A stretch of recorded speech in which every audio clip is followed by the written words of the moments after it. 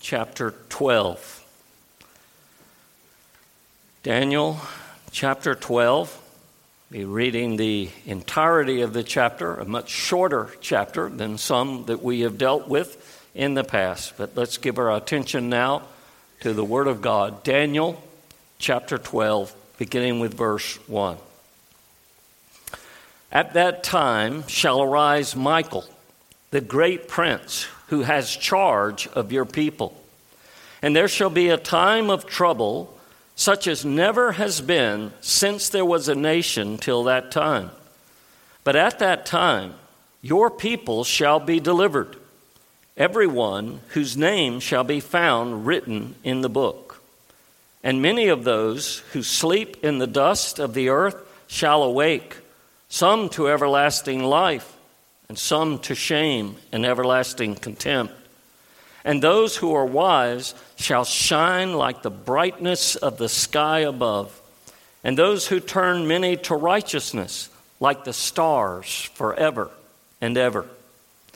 But you, Daniel, shut up the words and seal the book until the time of the end. Many shall run to and fro, and knowledge shall increase. Then I, Daniel, looked, and behold, two others stood, one on this bank of the stream, and one on that bank of the stream. And someone said to the man clothed in linen, who was above the waters of the stream, "How long shall it be till the end of these wonders?" And I heard the man clothed in linen, who was above the waters of the stream. He raised his right hand and his left hand toward heaven, and swore by him who lives forever that it would be for a time, times, and half a time, and that when the shattering of the power of the holy people comes to an end, all these things would be finished. I heard, but I did not understand. Then I said, "O my Lord, what shall be the outcome of these things?" He said, "Go your way, Daniel, for the words are shut up and sealed until the time of the end. Many shall purify themselves and make themselves white and be refined, but the wicked shall act wickedly, and none of the wicked shall understand, but those who are wise shall understand. And from the time that the regular burnt offering is taken away and the abomination that makes desolate is set up, there shall be 1,290 days. Blessed is he who waits and arrives at the 1,335 days. But go your way till the end, and you shall rest and shall stand in your allotted place at the end of the days." Thus far, the reading of God's holy word. Let's pray together. Oh Lord our God, we thank you for your word.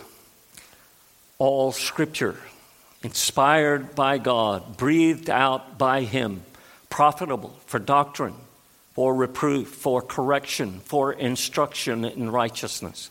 We thank you especially for the book of Daniel and the many lessons that we have learned as we have worked our way through these passages. We thank you for this chapter tonight that warns of trouble, but also provides comfort and hope for those who are resting in Christ. Lord, would you bless your word tonight and cause it to strengthen us and to stir our affections for our Savior and our Redeemer. We pray in his name and for his sake. Amen. Well, there have been several times over the past number of months as we worked our way through our study of the book of Daniel that I doubted whether or not we were going to actually make it to the end. But God is good. And here we are looking at the last chapter. Looking back over those first 11 chapters, we have seen some pretty unusual things. We've seen striking visions, scary-looking creatures. We've seen great tribulation We've seen lions and devastations of war and many persecutions for the children of God. Now, as we come to this final chapter, that trend of unusual things continues on two fronts. On the one hand, we have a very unusual time called a Great Tribulation period, in which the people of God are going to suffer like never before in the history of man. But on the other hand, we have a very unusual time of blessing and comfort given to Daniel and to us as those who wait for the time of the end. Now, brethren, those two elements provide a rubric for us. They provide a framework through which we will be able to understand this final chapter in the book of Daniel. Let's begin, first of all, with the time of the end. This is a phrase that's used repeatedly throughout these last few chapters, especially where Daniel has this final vision of what's going to happen throughout the history of God's people. And chapter 12 opens with these words: "At that time, Michael will stand up." The question is, at what time? Now remember this phrase, the time of the end. And also remember that we don't have chapter divisions in the original text. So chapter 11, as it were, reads right into chapter 12. And if you go back to chapter 11 and verse 40, we said in 40 through 45, here are events and descriptions of individuals that cannot refer to any king in history. This is most likely a figurative description, a description in figurative language of the man of sin at the end of time, who will rage against God's people, who will do much harm, and yet when Christ returns, he will destroy him, and his death will happen somewhere between Jerusalem and the coastlands, according to verse 45. So he will come to his end when Christ returns. Three things, I think, in this last chapter point to the fact that the time of the end is the end of the world and the return of Christ. Not any other time of trouble or tribulation that had happened before that. So three things that point to the time of the end being the end of the world and the return of Christ. And the first is this. We read in verse 1 that there will be a time of trouble far worse than anything that men have ever gone through since there were people on the earth. There's going to be a time of trouble far worse. Now, remember, the Israelites had been through a lot of trouble in their history. They spent 430 years in Egypt as slaves. It was not an easy time. And God said, I've seen the affliction of my people and I've come down to deliver them. Think about if you were here this morning for the Sunday school lesson and the description of Jeremiah of the coming destruction of Jerusalem. That it was going to be something that paralleled the screams and the pain of a woman in labor. Remember, this is before epidurals. This is before Stadol. This is before anything a woman could take to ease her pain. This was in the day when you were going to hurt and they gave you a stick to bite on to alleviate your concentration upon the pain. So they went through terrible times in Egypt. They went through terrible times in Babylon, when Babylon destroyed Jerusalem. They went through terrible times when Antiochus Epiphanes comes on the scene and destroys Jerusalem and sets up the abomination of desolation. All of these things were troublesome times.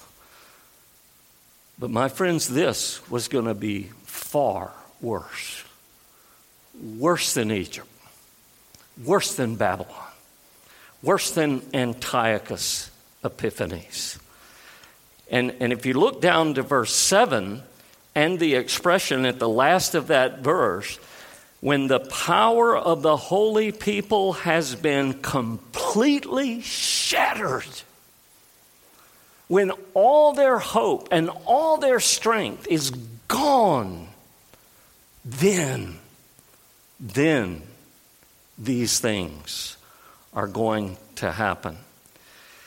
Now that is the time of struggle that Daniel is hearing is going to take place. Now, what is interesting here is how this parallels, uniquely so, the words of the Apostle Paul, especially in 2 Timothy. If you turn over to 2 Timothy and chapter 3, listen to what he says in verse 1. Know this, that in the last days, an expression that covers all the way from Pentecost to the return of Christ. In the last days, perilous times will come. Men will be lovers of themselves, lovers of money, boasters, proud, blasphemers, disobedient to parents, unthankful, unholy, and so on. They're going to be wicked and godless in every way in which they live their lives. And then what do we read in verse 12? Yes, and all who desire to live godly in Christ Jesus will suffer persecution. And verse 13, evil men will grow worse and worse. This is going to exceed every time of trouble that has ever been known. And notice how Paul leads right into chapter 4. I charge you therefore before God and the Lord Jesus Christ, who will judge the living and the dead at his appearing and his kingdom. The end of the world, when Christ returns. So the words in Daniel about a time of trouble worse than anything man has ever known certainly parallels the appearance of the man of sin, men growing worse and worse, and Christ bringing it all to an end at the judgment. The second indicator that this time of the end is referring to the end of the world is also found in verse 1. Look again at Daniel 12 and verse 1. And what do we have? At that time, your people will be delivered. Now, brothers and sisters, there have been various times throughout the history of the church and the history of God's people on earth that they have enjoyed periods of peace and relative safety and spiritual prosperity. But never since the days of Cain and Abel have the people of God enjoyed a full and glorious deliverance from the wicked and their persecutions. So this is yet to come. At that time, you are going to be delivered. There's going to be this period of trouble that far surpasses anything anyone has ever seen. And at that time, you are going to be delivered. God is going to come to your aid in a dramatic way, and he is going to deliver you from your oppressors. That is yet to come. It will come at the end of the world and the appearance of Christ. Third clue, found in verse 2, where we read, "Many who sleep will awake to everlasting life." Now, I don't know if you realize how unusual this is. To be in the Old Testament and to have this language that many who are sleeping in death, are going to awaken to everlasting life. Most of the time, the Old Testament concept of life after death is quite obscure. They didn't have the revelations that we have about what life after death is going to be like. And so in Genesis 47 and verse 30, we're told that the patriarch Jacob slept with his fathers. He rested with his fathers. He was buried in the grave. And that is spoken of as what his existence was like. He was resting. But that's it. Perhaps Job is one that speaks a little bit more clearly in Job 19. Many of us will be familiar with the words of verse 25 and 26. "For I know that my Redeemer lives, and he shall stand at last on the earth. And after my skin is destroyed, this I know, that in my flesh I shall see God." Exactly how much Job understood, it's hard to say. But at least he has some understanding that there's going to be some enjoyment of God in the next life. That he's going to see God in his glory. And he's going to behold him with his own eyes, even after his body has decayed and been destroyed. So a little bit more to go on. Then the psalmist in Psalm 16 in verse 10, when we read about, "You will not leave my soul in Sheol, in the grave, nor will you allow your Holy One to see corruption." Again, this is a beautiful expression, and Peter uses it in his sermon at Pentecost, referring to Christ and his resurrection. And yet, the point I want to make is that the notions, the understanding is vague. I know you're not going to leave us to perish in the grave. You're going to deliver us from that. But there's no full orbed view of the glories of the world to come, such as we enjoy in the New Testament.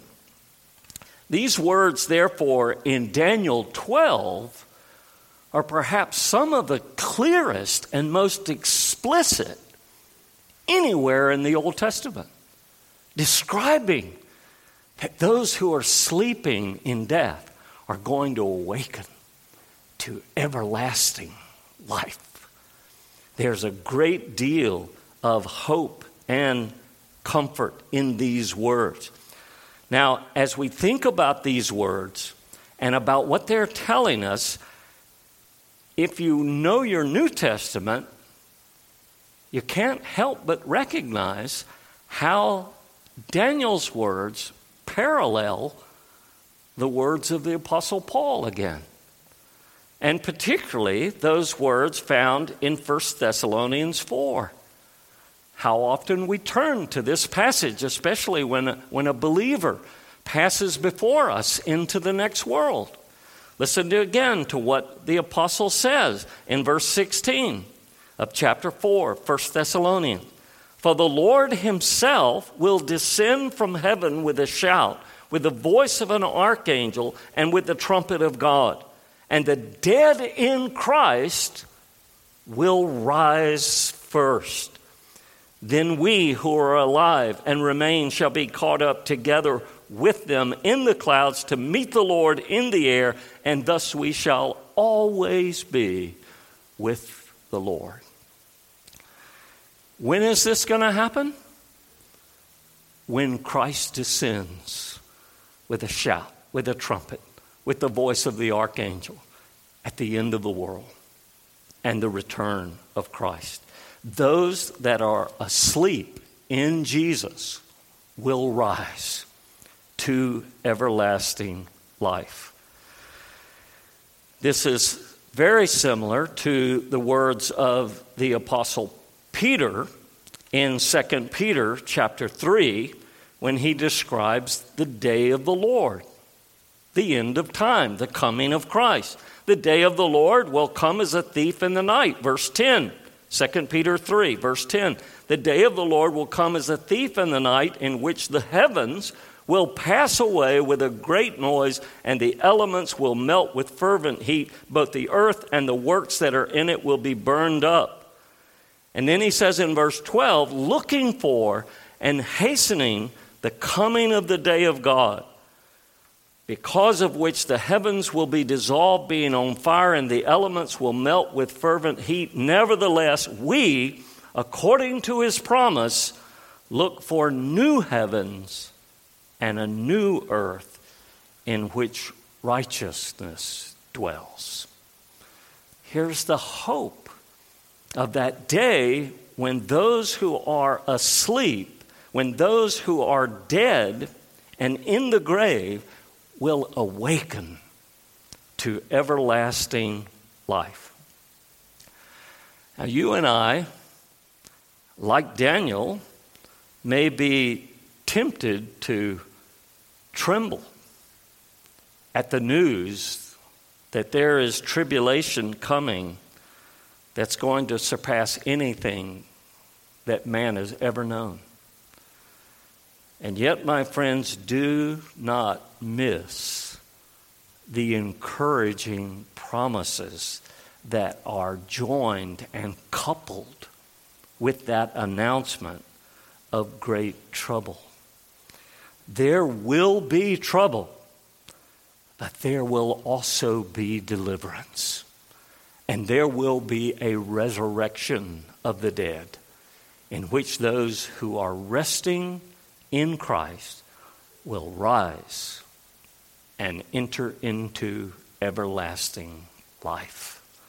That is what we see in this first section, the time of the end. A time of tribulation, a time of deliverance, a time of everlasting life. Well, secondly, let's look more concretely at the comfort and the hope that is given to Daniel and to us in this final chapter. And once again, there are three things that are revealed to Daniel and to us to allay our fear and our anxiety. No one likes to hear trouble's waiting. You're going to have a really, really hard week this week. That's not something you want to hear. But if you do hear it from someone who's reliable and knows, which I don't think is anyone on earth, but if you do hear it, there's promises given.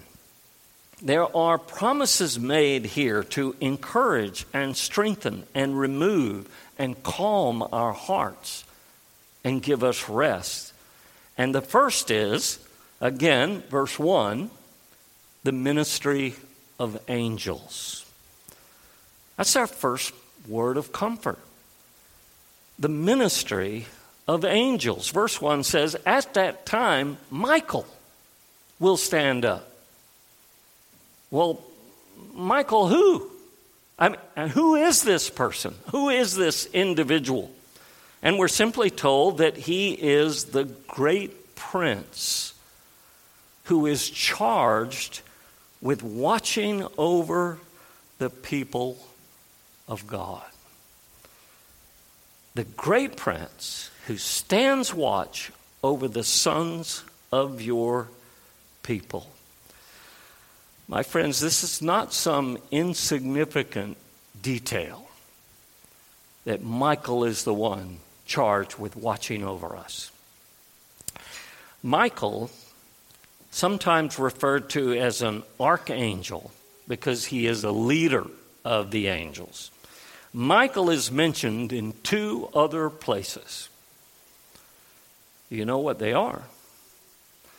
One is the book of Jude and verse 9, where we read, "Yet Michael, the archangel, in contending with the devil when he disputed about the body of Moses." I don't want to make too much out of this, but it's interesting here that Michael is disputing with Satan about what's going to happen to the body of Moses. And my friends, I think we can draw from that God cares about what happens to our bodies even after we die. But here, Michael is represented as contending with Satan over the body of Moses. The second place where we see him, in addition to Daniel and Jude, is Revelation chapter 12. In Revelation chapter 12, verse 7, "And war broke out in heaven." Remember the theme, the sub-theme that we've seen, especially in this last section, that the great conflict that's really raging is not here, but up there. There is a war going on in the spiritual places, in heavenly places. War broke out in heaven. Michael and his angels fought with the dragon, Satan, the devil, and the dragon and his angels fought, but they did not prevail. You see what we're given here? That angels are involved. Particularly Michael is involved. He's the one who has been given charge and watches over the people of God. In both these situations, Michael is wrestling, as it were. He's at war. He's in a fight with Satan himself. But in both cases, Michael, because of his strength, because of his power, because of his position, because he comes in the name of the Lord, he prevails even over Satan himself. My friends, what's the point? The point is this: all who are under this angel's watchful care will be kept safe and secure. Great trouble is coming, but you have the ministry of angels on your side. Michael, who watches over the people of God, will keep, he will protect, he will bless, he will comfort, he will provide for the people of God. How many of us know Psalm 91, and particularly the reference there in verse 11, "He shall give his angels charge over you to keep you in all your ways." Brothers and sisters, we can be very comforted by this fact that there are angels watching over us, keeping us. And that great conflict that is going on all around us, remember, brethren, we do not stand against the evil of this world and the spiritual world on our own strength. We are being held, as it were. He gives his angels charge over us. We are being kept. We don't come to God on our own accord. We don't stay with God on our own accord. It is because God in his grace upholds us and blesses us and keeps us and protects us. He holds us in the palm of his hand. I was thinking about that verse in Isaiah chapter 49. Isaiah 49, striking words in verses 15 and 16 when the Lord says, "Can a woman forget her nursing child?" How? How could that possibly happen? That a woman could forget her nursing child. And yet the depravity of the human heart is such that she may forget. She may turn her back and walk away. But the Lord says, "Yet I will not forget you." She might forget, as impossible as that seems, but I will not forget you. See, I have inscribed you on the palms of my hands. God is saying, I love you. I care for you. I hold you dear and close to me. And no one can destroy that union between you and me. Deuteronomy has that tremendous passage in chapter 32 and verse 10 where it says the Lord kept him, the Lord encircled him, the Lord kept him as the apple of his eye. What a beautiful expression of the fact that the Lord keeps us and holds us dear. The second thing that comforts us is the hope of glory. Because not only does God protect us and deliver us from the evil one, if you think about the Lord's Prayer, that's something we should be praying for every single day. Deliver me from the evil one. But not only does God keep us and protect us, he holds out to us a very real and a very certain hope of glory. If you were here this morning, we heard about the certainty of the second coming and the possibility that it might be today. Well, my friends, here it is again.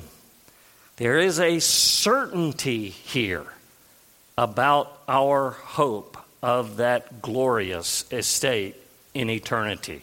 And verses 1 through 3, Daniel receives a boatload of assurance about what's coming. And we with him. And we're going to zero in on this expression that we read at the end of verse 1. Everyone who is found in the book, those will be delivered. Those will enjoy that everlasting life. Everyone whose name is written in the book. This is a common expression, relatively so. The Apostle Paul talks about his co-workers in Philippians 4 and verse 3, and he says, whose names are written in the book. And then, of course, we have the words in Revelation in chapter 21. Revelation and chapter 21, we have another reference where we hear in verse 27, 21:27, and there shall by no means enter it anything that defiles the heavenly realm, the new heavens and the new earth. Nothing that defiles or causes an abomination or a lie, but only those who are written in the Lamb's book of life. So Daniel is given this assurance of the hope of glory. Everyone written in the Lamb's book of life will be delivered. The big question for each of us tonight is your name written in that book? Those who have been written in that book are those that were chosen before the foundation of the world and in time brought to a conviction of sin and faith in Jesus Christ and have confessed their sins and been cleansed of those sins and have the assurance that we are in Christ. Has that happened in your life? Has God worked to give you faith, to bring you to repentance and sorrow for sin? Are you looking in faith to Christ as the only Savior and Redeemer of God's elect? This is what Daniel was promised. How much of this did he understand? Did he understand what this book of life was? We can't say for certain. I'm not sure that he did, not in the sense that we do. But I think he did understand this. It was going to be good. Whatever God was promising here was going to be good. Those whose name was in the book are going to be washed, are going to receive life eternal. This may remind you of several passages. We really don't have time to turn to them all, but think of 1 John 3 and verse 2. Beloved, now are we the children of God, and it has not yet been revealed what we shall be. But this much we know, when we see him, we are going to be made like him.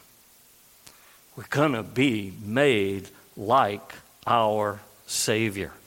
Or Colossians 3 that we read this evening for our call to worship. When Christ, who is your life, appears, then you will appear with him in glory. You are going to be united with him at that time. And then, of course, 1 Corinthians 15. 1 Corinthians 15, Paul says in verse 51, I tell you a mystery. We shall not all sleep, but we shall all be changed in a moment, in the twinkling of an eye. Do you remember what that means? The twinkling of an eye is literally the movement of an eye. It's the amount of time that it takes for you to look at one person and change your view to the other person sitting beside him. And I think scientists have determined that is 1/100th of a second. And my friends, in 1/100th of a second, we are going to be changed. We are going to be made like Christ. We are going to put on perfection.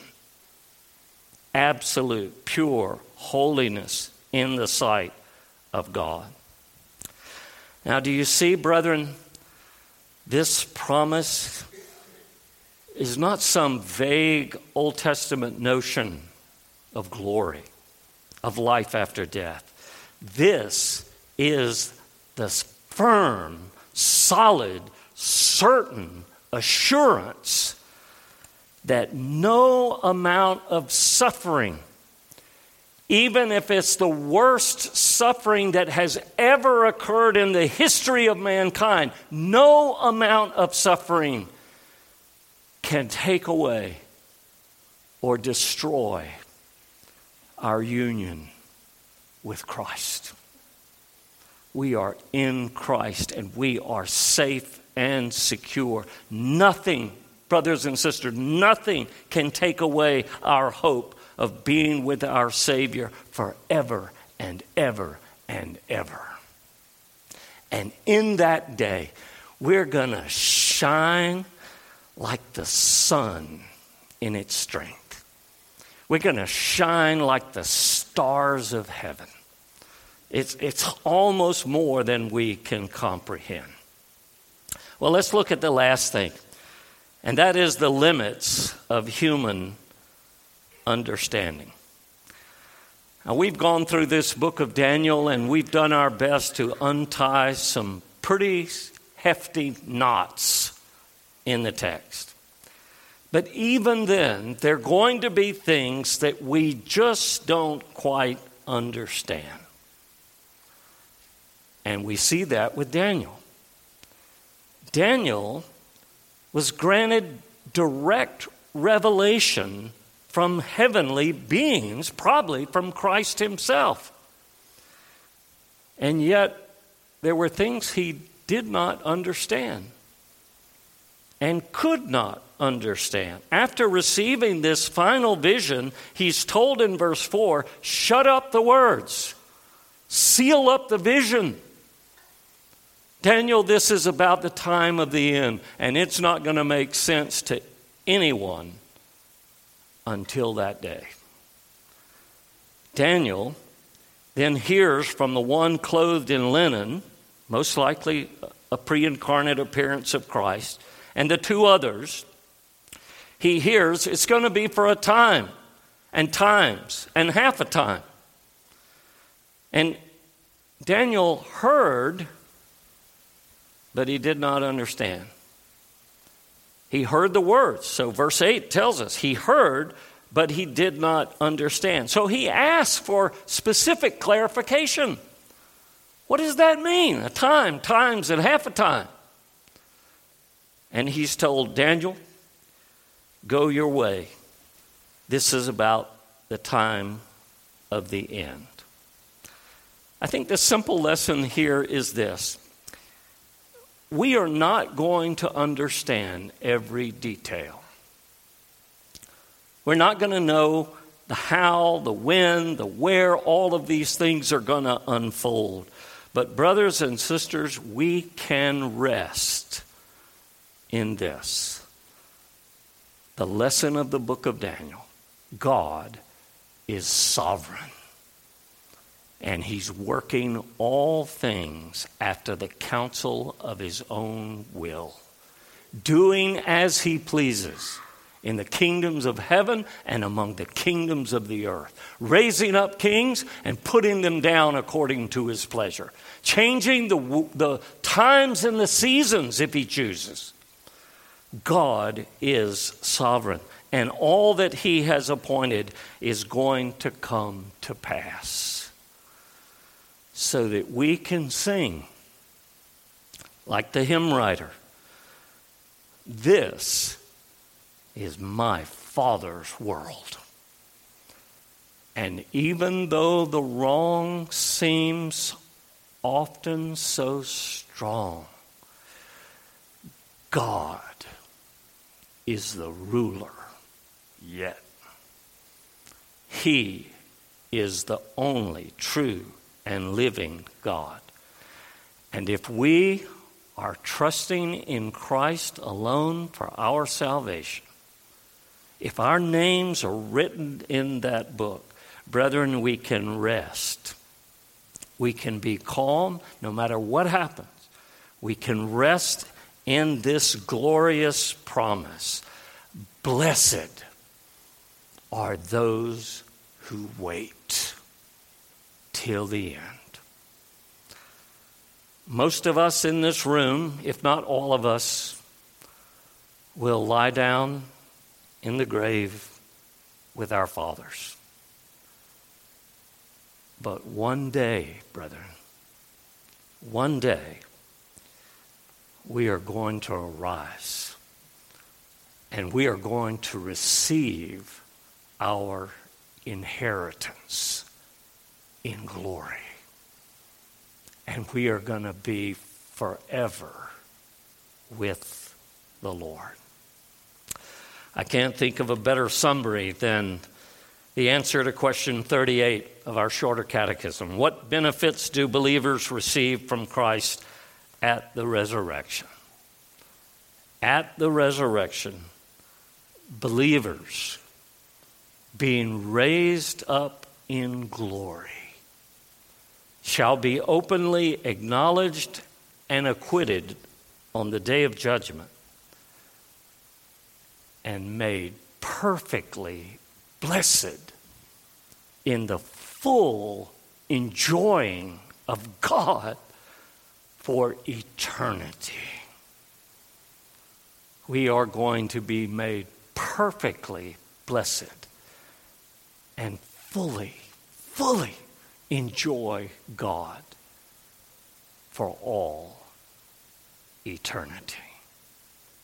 May God be praised. Let's pray together. Father, we thank you for these glorious encouragements that we receive in this final chapter of the book of Daniel. Would you take them, imprint them upon our minds and upon our hearts and upon our lives. May we live each day with that blessed hope of the glorious appearing of our great God and Savior, Jesus Christ. Lord, bless us tonight. Strengthen us by your word and by your Spirit to your glory. We pray in Jesus' name. Amen.